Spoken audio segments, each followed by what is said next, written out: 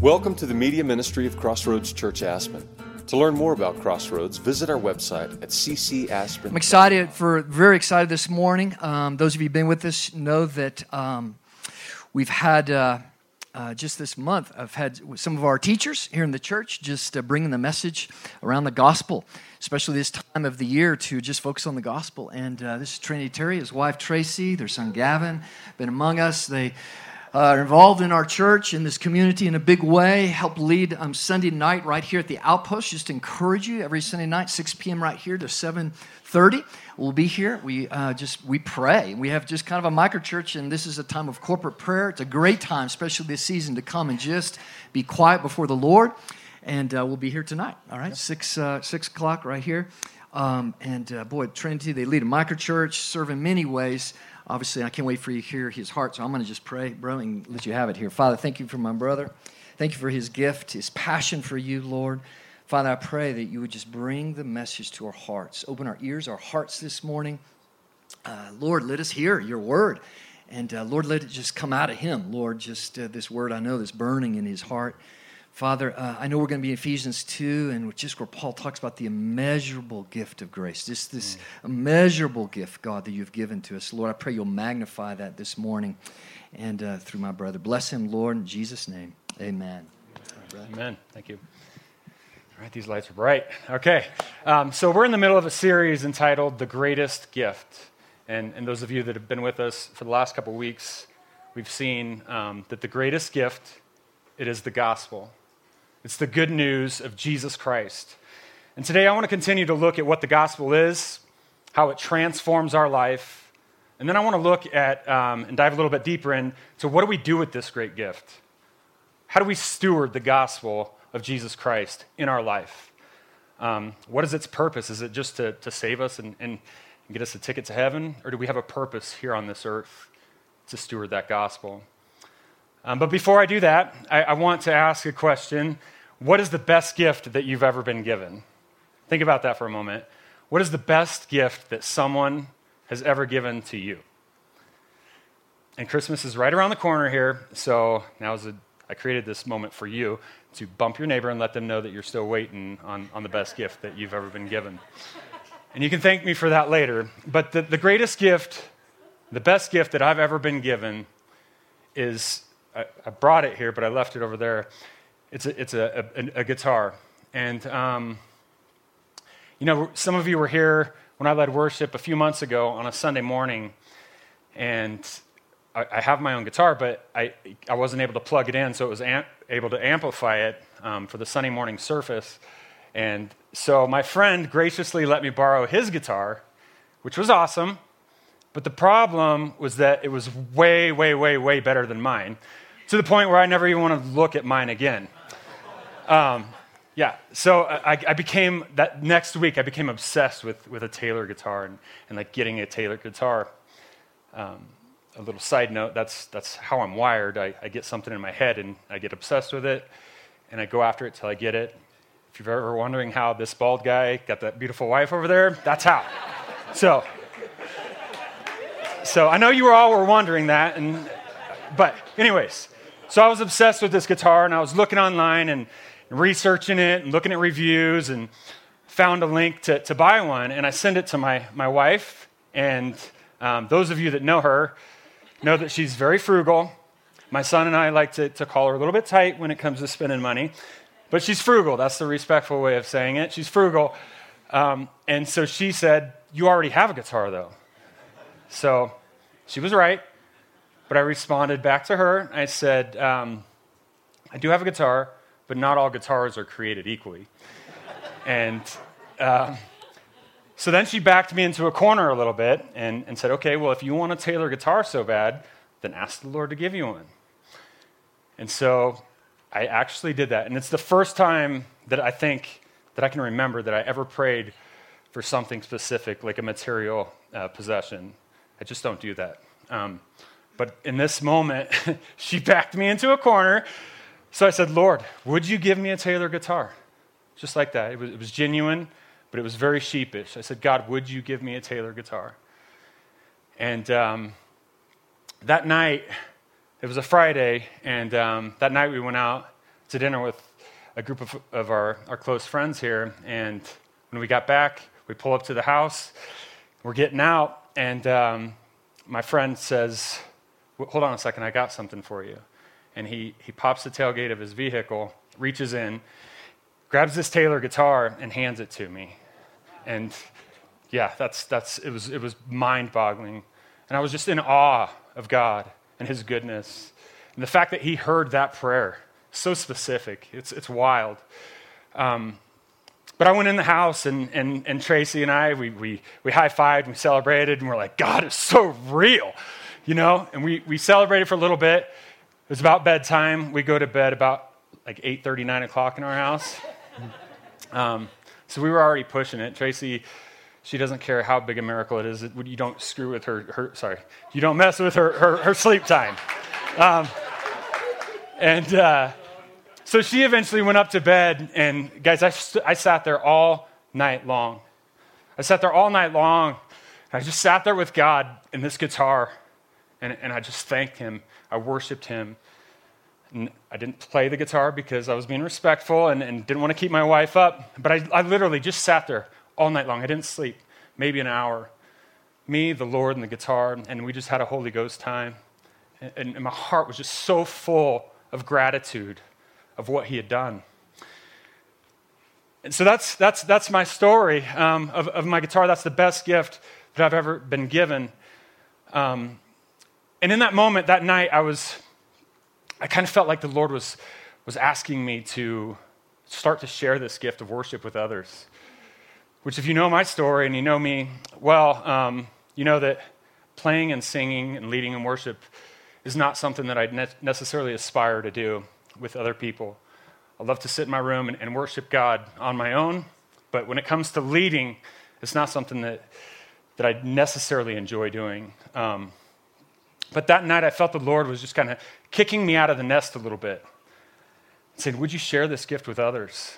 And interestingly enough, the Outpost was kicking off about that same time. And so that gave me this like natural door to walk through and begin to lead worship in a small setting.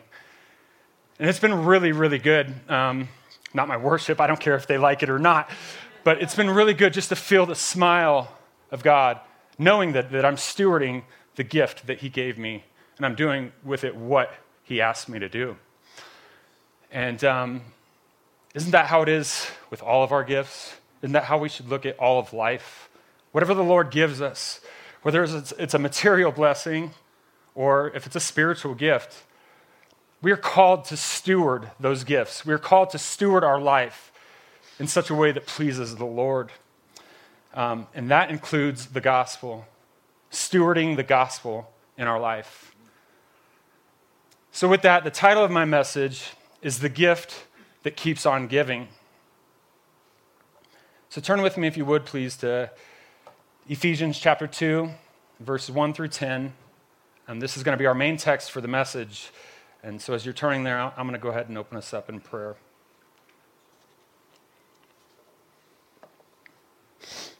Lord, thank you for today. Thank you, God, for this opportunity. Lord, to share your word with your people, it's an honor and it's a privilege. And God, you know my heart. You know I would never stand up here and think that I have something to give to someone lest you gave it to me.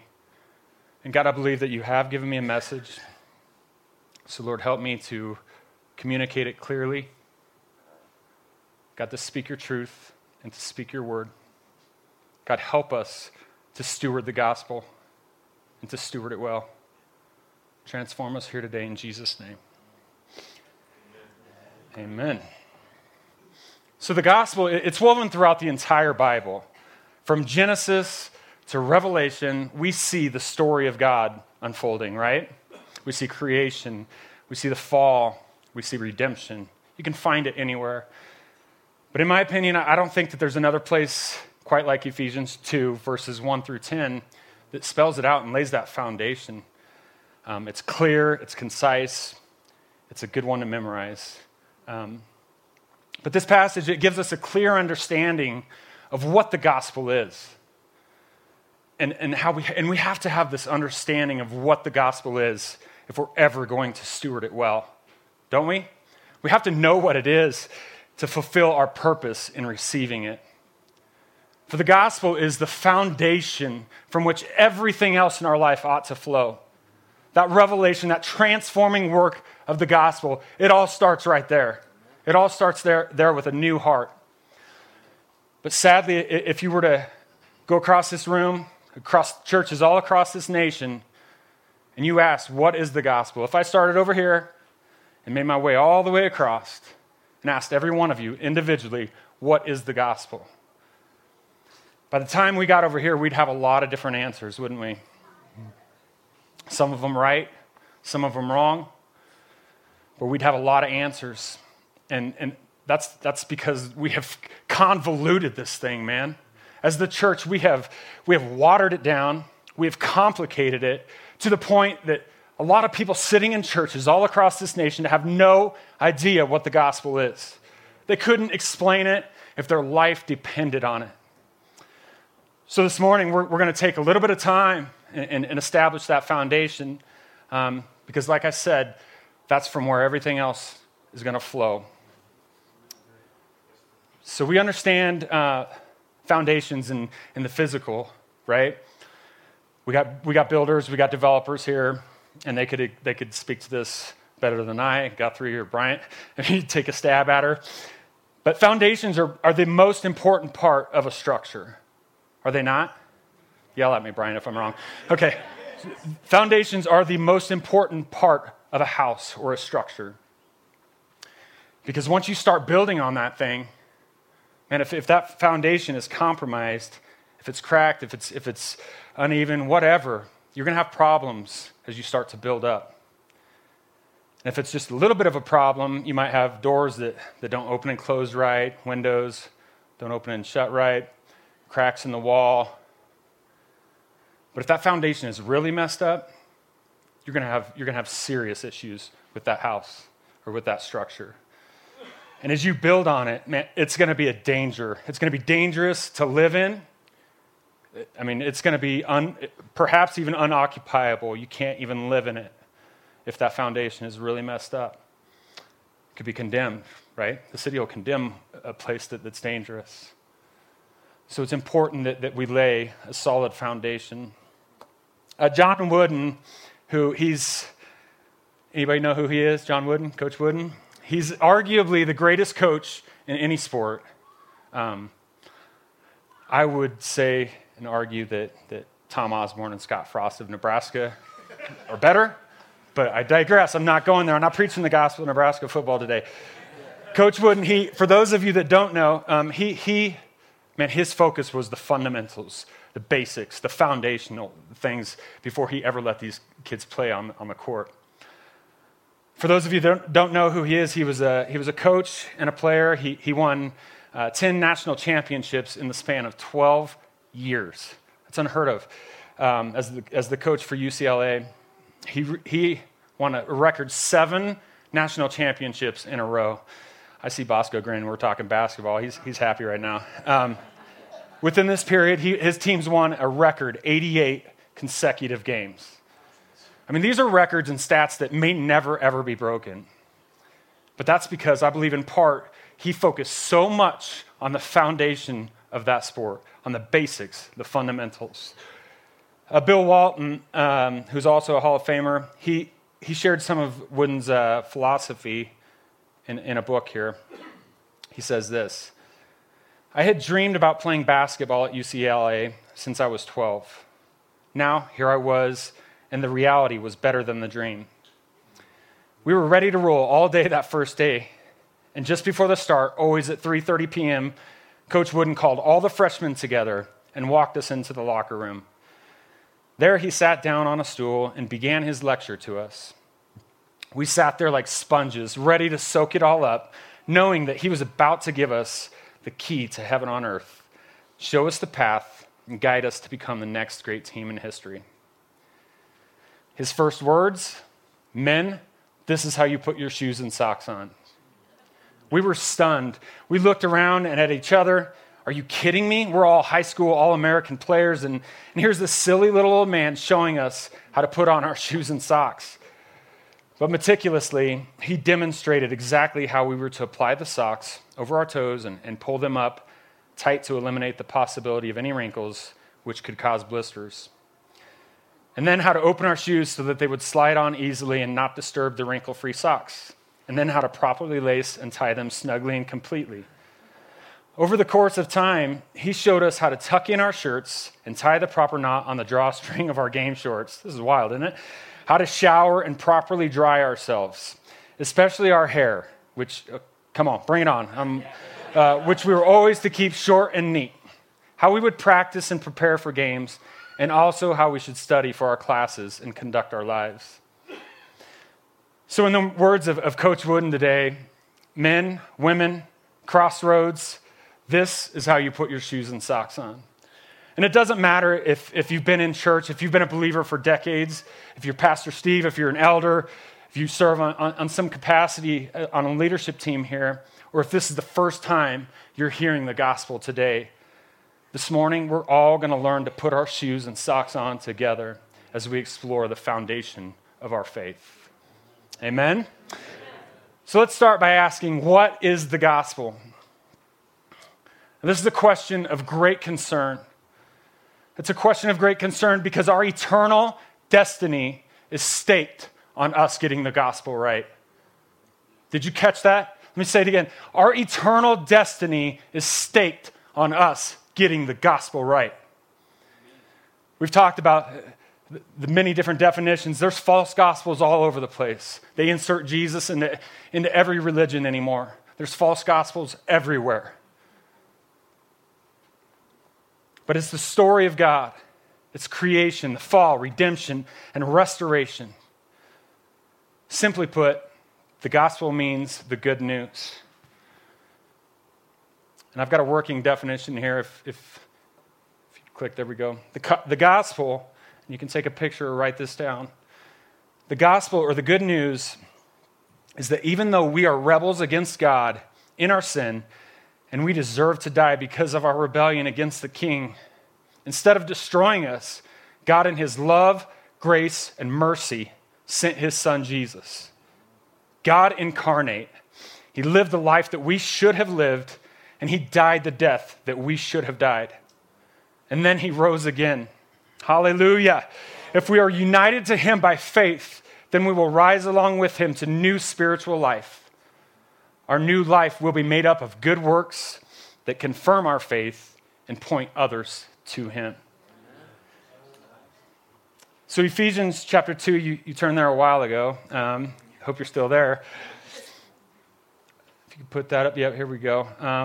And you were dead in the trespasses and sins in which you once walked, following the course of this world, following the prince of the power of the air, the spirit that is now at work in the sons of disobedience, among whom we all once lived in the passions of our flesh, carrying out the desires of the body and the mind, and were by nature children of wrath, just like the rest of mankind.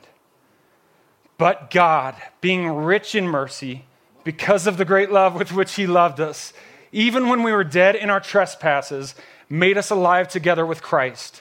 By grace you have been saved, and raised us up with him and seated us with him in the heavenly places in Christ Jesus, so that in the coming ages he might show the immeasurable riches of his grace and kindness toward us in Christ Jesus. For by grace you have been saved through faith. And this is not your own doing. It is the gift of God, not a result of works, so that no one may boast. For we are his workmanship, created in Christ Jesus for good works, which God prepared beforehand that we should walk in them. So this passage can be broken down in a lot of ways, but for the purpose of today's message, I've broken it down into four areas. Number one, man's nature. Number two, the gift of salvation. And number three, the promise of the gift. And finally, number four, the purpose of the gift. So let's dive in here, verse 1 through 3. And you were dead in the trespasses and sins in which you once walked, following the course of this world, following the prince of the power of the air, the Spirit that is now at work in the sons of disobedience, among whom we all once lived in the passions of our flesh, carrying out the desires of the body and the mind, and were by nature children of wrath like the rest of mankind. So these first few verses, they take us back to the very beginning, right? In Genesis, the story of creation, where God created man. He created man in his own image. And he gave him rule and reign. That was the original plan, right? To rule and reign with God. How amazing is that? He created this earth for us to rule and reign with him, to multiply, to subdue it. And then he set this one little tree. I don't know if it was little, but it was a tree, the tree of the knowledge of good and evil. And that was the one thing that was forbidden. In the entire earth, that was the one thing that was forbidden. And the Bible's not clear. It doesn't tell us how long it was before he gave that instruction to the time they partook of it. But we all know what happened, right? Adam and Eve fell short there in the garden. They chose their own destiny. And when they did, they became children of wrath, like this passage says.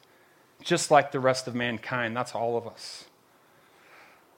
And just like Adam and Eve, we have all chosen our own way and become children of wrath. Some of you have heard parts of my testimony. Some of you have heard all of it. I'm gonna narrow it down today to just a couple minutes. But I was raised in a good home, a loving home. My mom, she loves me to this day as much as a mom could love her son. And she was a good mom, but it was a broken home.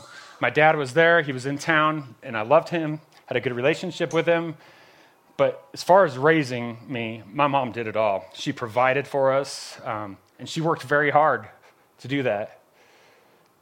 So by working hard and working long hours and nights often, that left me to run and rule my own life, and it was not good. I became a rebel very early on.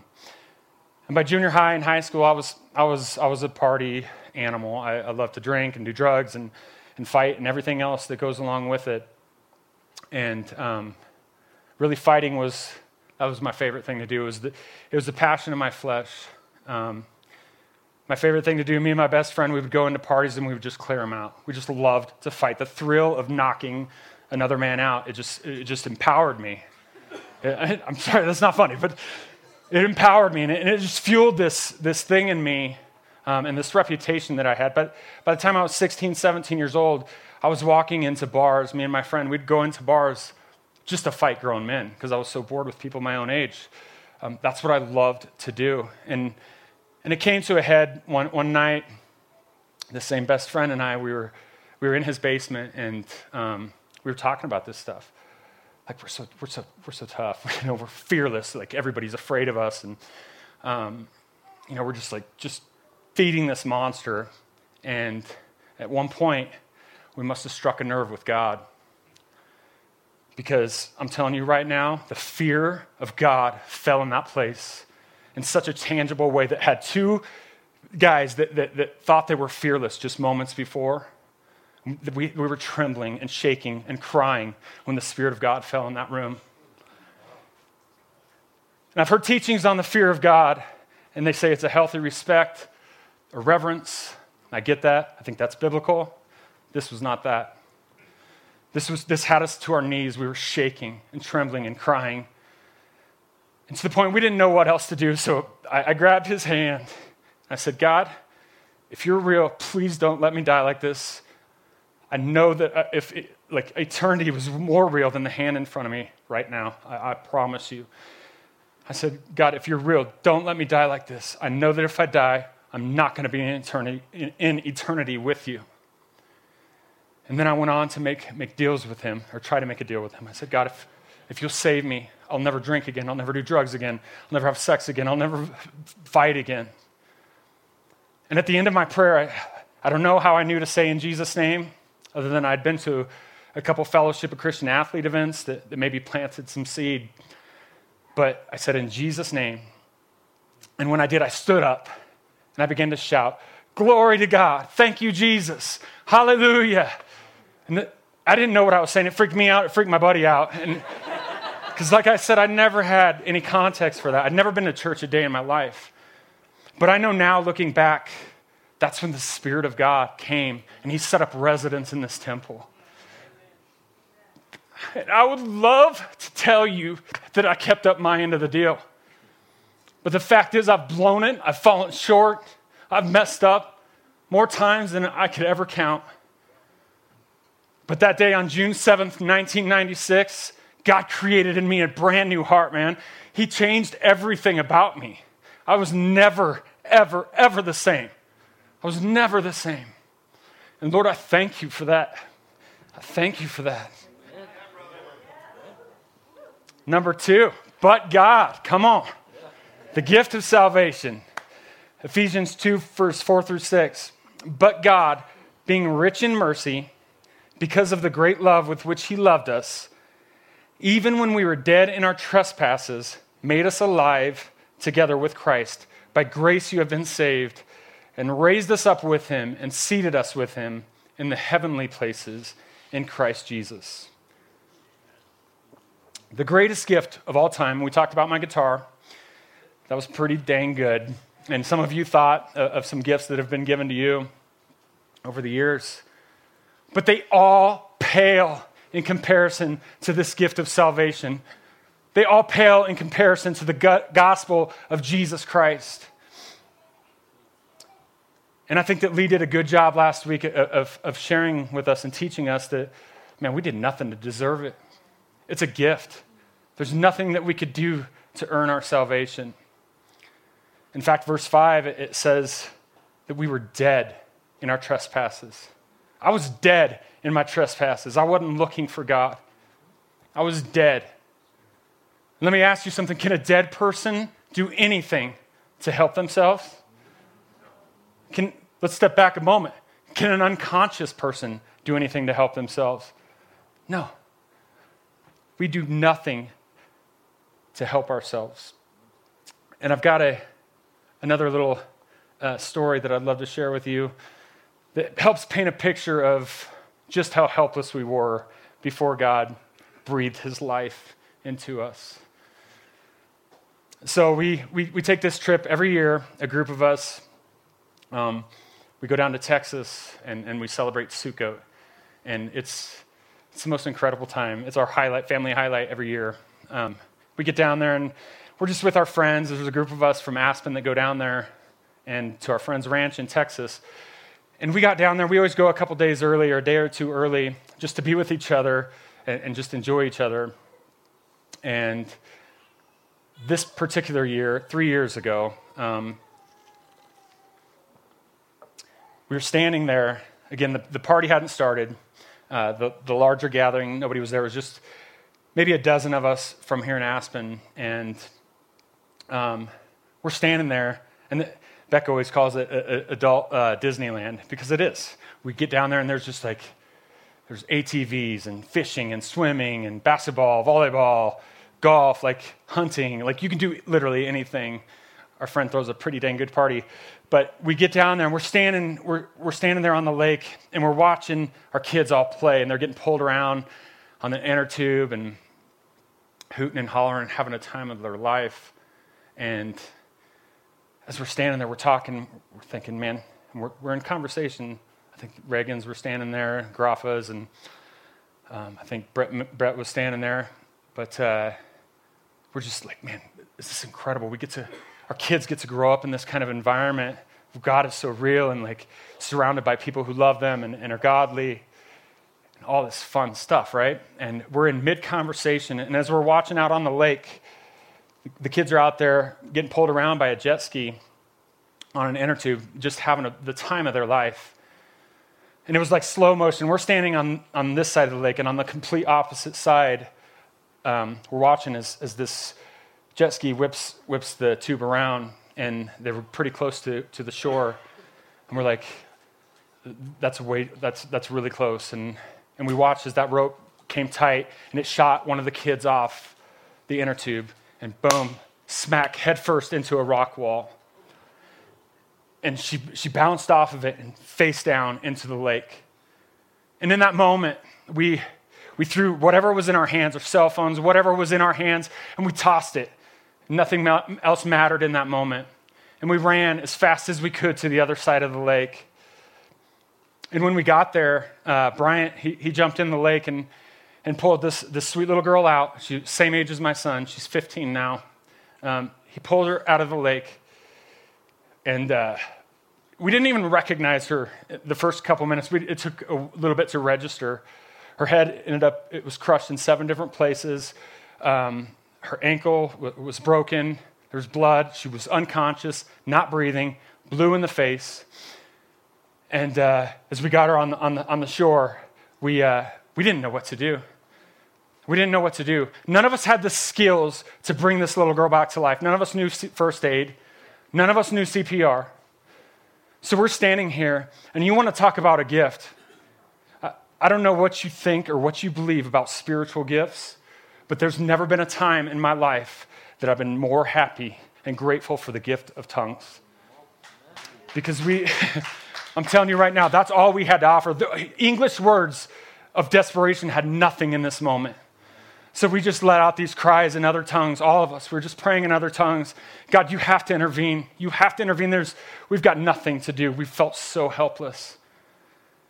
And before long, she felt like hours, but she ended up coughing up some water, and then she began to breathe very shallow.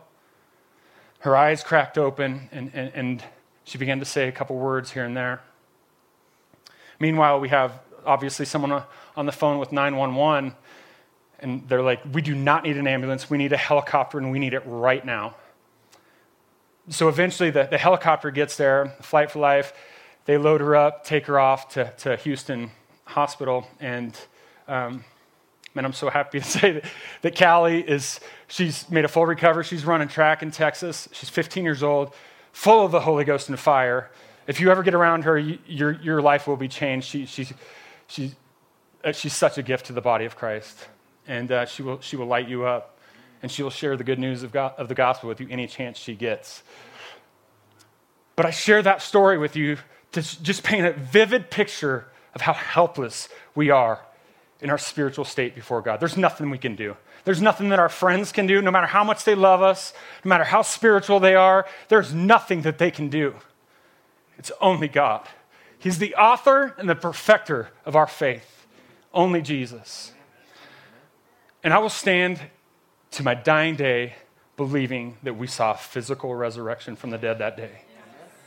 We saw a physical resurrection. I will say that in confidence before God. I saw a physical resurrection from the dead.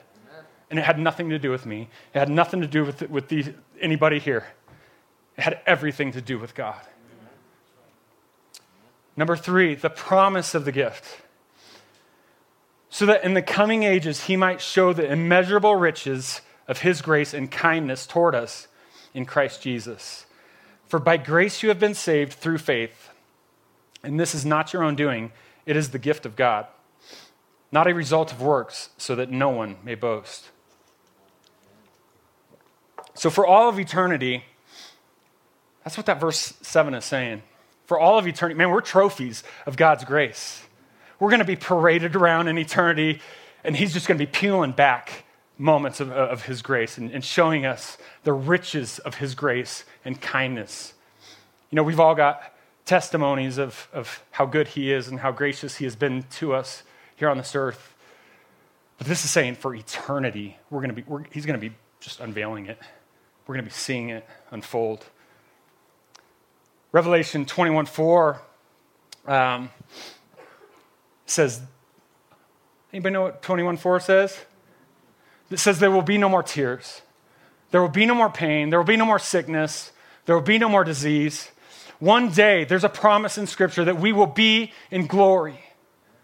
We will see him as he is.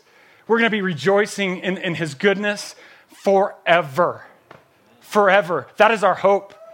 That is our, come on. Yes. That is our hope, man. That should excite us, right? I'm ready. I want to go. But the fact is, as long as we have breath in these lungs, as long as we are able, We have a mission on this earth. We have a purpose on this earth. If the only purpose was our salvation, if the only purpose was a ticket to heaven, which that in itself, that excites me, and I'll dance all day long, and I've got 2 left feet. But that excites me, right? But that's not all there is. I've heard it said that there is one reason that God allows his church to remain on this earth, and that is to seek and to save the lost. We have a mission, church. And that leads me to my final point and my final verse in this passage here. The purpose of the gift. For we are his workmanship, created in Christ Jesus for good works, which God prepared beforehand that we should walk in them. See, many people, we memorize verses 8 and 9, right? For by grace you have been saved through faith. This is not your own doing. It is the gift of God, not a result of works that no one may boast. But a lot of times we stop there. We stop with the gift of salvation. And we miss out on verse 10 right here. What God has and what he desires for us after salvation. What he desires for us after the new birth, after he's created this new heart, this new life. There is a purpose. It says we are God's workmanship. Another translation calls us his masterpiece, crafted with skill and a purpose. We are created in Christ Jesus for good works. We are created in Christ Jesus. We are made new, the new birth. We are created in Christ Jesus for good works. And as we've established, hopefully today, and Lee, like I said, did a great job last week, that we're not saved by our works. And it's subtle. I want you to get this. We're not saved by our works. But they are a result and the evidence of our salvation. They are the result of a new heart. So what are the good works? What are these good works that we're spoken of in here in verse 10? And why do we do them? They are works that honor God, and they're done for his glory. They're works that flow from a grateful heart that has been created brand new. Remember when I said the foundation of the gospel in our life, that's from where everything else flows? That's what I'm talking about right here. It's from that place that everything else flows. That's where these good works flow from. The idea spoken of here in verse 10 is that we walk in them. A lot of us, we're known for a lot of things, right? We're a skier, or we're an athlete, or we're whatever it is. You go on down the line. That's what it's talking about. It's known as a certain lifestyle, a certain way that you live your life. That's what we, as believers, are to be known for. This means that the good works include your work environment. How do the people at work know you? On the construction site, in the office. What are you known for? In the schools, if you're a student, in the classroom, on the mountain, when you're driving down the road. Tracy never put a Jesus sticker on in your car. What are you known for? As a boss, if you're a boss, it's the way that you manage your employees. Do you lord over them that you're the boss? Or do you come down low and do you serve them like Jesus serves? What are you known for? Here's a good one. How do you spend your money? I'm going to put the finger on some hearts in here. How do you spend your money? Is it just all about consumption? Is it all about me? Or do you take your budget before God and say, God, I'm yours. It's all yours. Do with it what you will. Help me to honor you with my money. Honor you with my finances.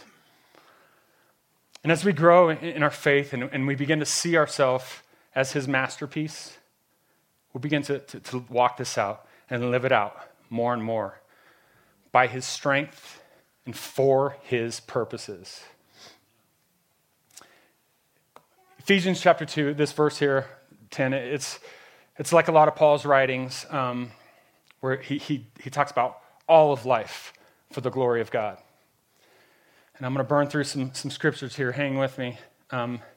Romans 12:1, I urge you, therefore, to offer your bodies as a living sacrifice, holy and pleasing to God. This offering doesn't take place right here on Sunday morning, church. It takes place out there in the community.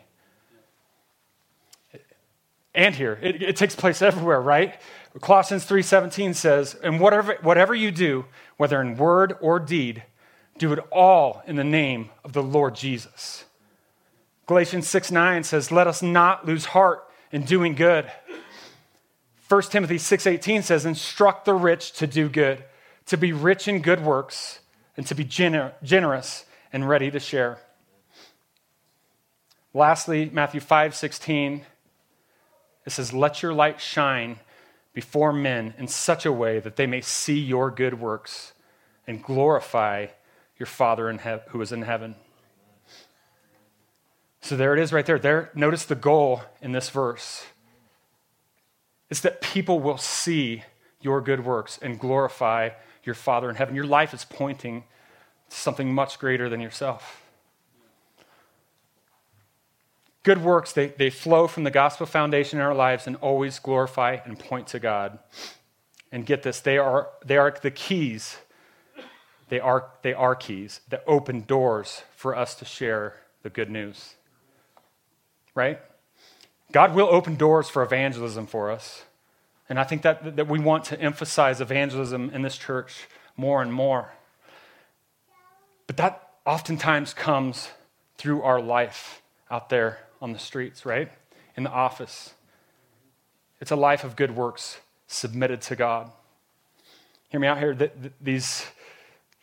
We don't want to just be known for good works. I'm not interested in being just like a goody two-shoes. That's not how I'm wired. But man, if I'm out there and I'm serving in the Lord and I'm doing everything in His name, I'm telling you right now, that opens up doors to preach the good news. That opens up doors to preach the gospel.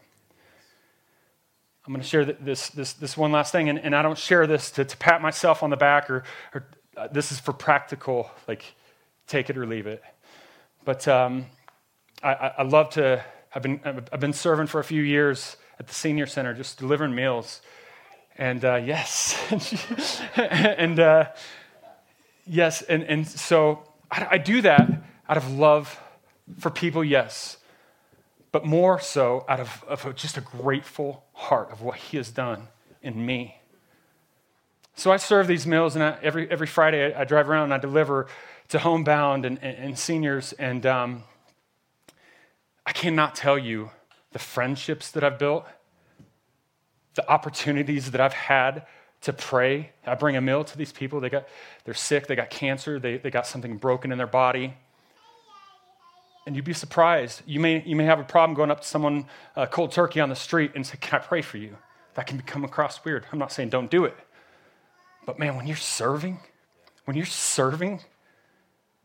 then you see a need, that cracks a door wide open to preach the gospel. Amen. So Derek, I got in my notes to bring you back up here. Hi, Derek. He's back. But people aren't saved by watching our good works. That points them to the Father. They're saved when they hear and respond to the gospel. So in conclusion, I'm landing the plane here. Romans chapter 10, verse 13 through 15. It says, "For everyone who calls on the name of the Lord will be saved. How then will they call on Him whom they have not believed? And how are they to believe in Him in whom they have not heard? And how are they to hear without someone preaching? And how are they to preach unless they are sent? As it is written, how beautiful are the feet of those who preach the good news." That's our mission, guys. That's our mission. The greatest gift is the gift of salvation, without a doubt. It's the good news. And God has entrusted us with that message as believers to steward it well and to share it with others. For it is the gift that keeps on giving. So Lord, thank you for today. Thank you for this message. God, we ask you to have your way in our hearts and in our lives. Send us out, Lord, to the broken, to the poor, to the downtrodden, to the rich. Send us out, Lord. Send us out with your message. Help us to carry it worthy of the calling of Jesus Christ. In your name, amen.